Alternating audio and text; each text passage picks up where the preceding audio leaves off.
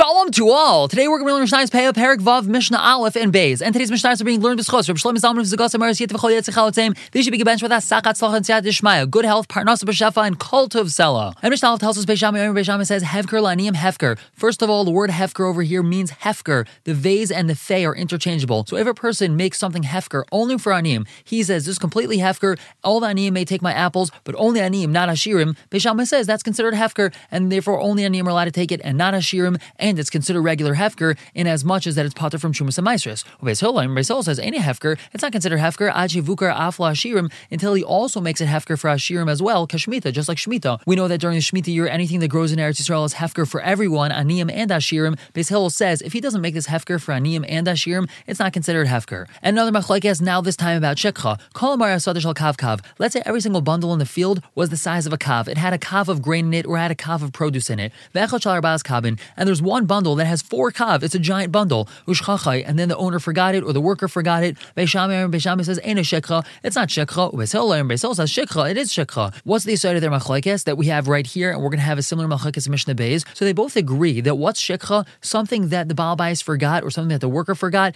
and he's not going to remember. There's nothing distinct. There's nothing special about this bundle that's going to make him remember it. If there's something special about this bundle that's going to make him remember it, it's not considered shekha. Even if he actually forgot it, it's not really shekha because he's going to remember it. Their whole machlokes is what makes a bundle distinct. Beis Shammai says a bundle which is 4 times the size of every other bundle, that's distinct, that's special, that's unique. He's going to remember that bundle. It's not shekha. Beis Hillel argues and he says that doesn't necessarily make it special and it's considered shekha. And now moving on to Mishnah Beis with a similar machlokes. Ha'imr shu samach lagafa. A bundle which is right next to a stone wall, v'la gadish, or next to a huge pile of grain. La bakar, next to a bunch of cattle, v'la kelim, or next to a bunch of his tools that he's using in the field. Ushchacha, and he forgot that bundle. Beis Shammai says ain't a shekha. That's not shekha. Beis Hillel imrim shekha. It is shekha. Again, their machlokes is that considered something unique, something special about this bundle. Even though it's a regular size bundle, it was left in a special place. According to Beis Shammai, if being left next to a stone wall is going to cause this guy to remember, oh, there was a bundle next to the stone wall, and that's not shekha. Beis Hillel says that's nothing unique about it, and therefore it is shekha. We're going to stop here for the day. Pick up tomorrow with Mishnah Gimel and Daled. For now, everyone should have a wonderful day.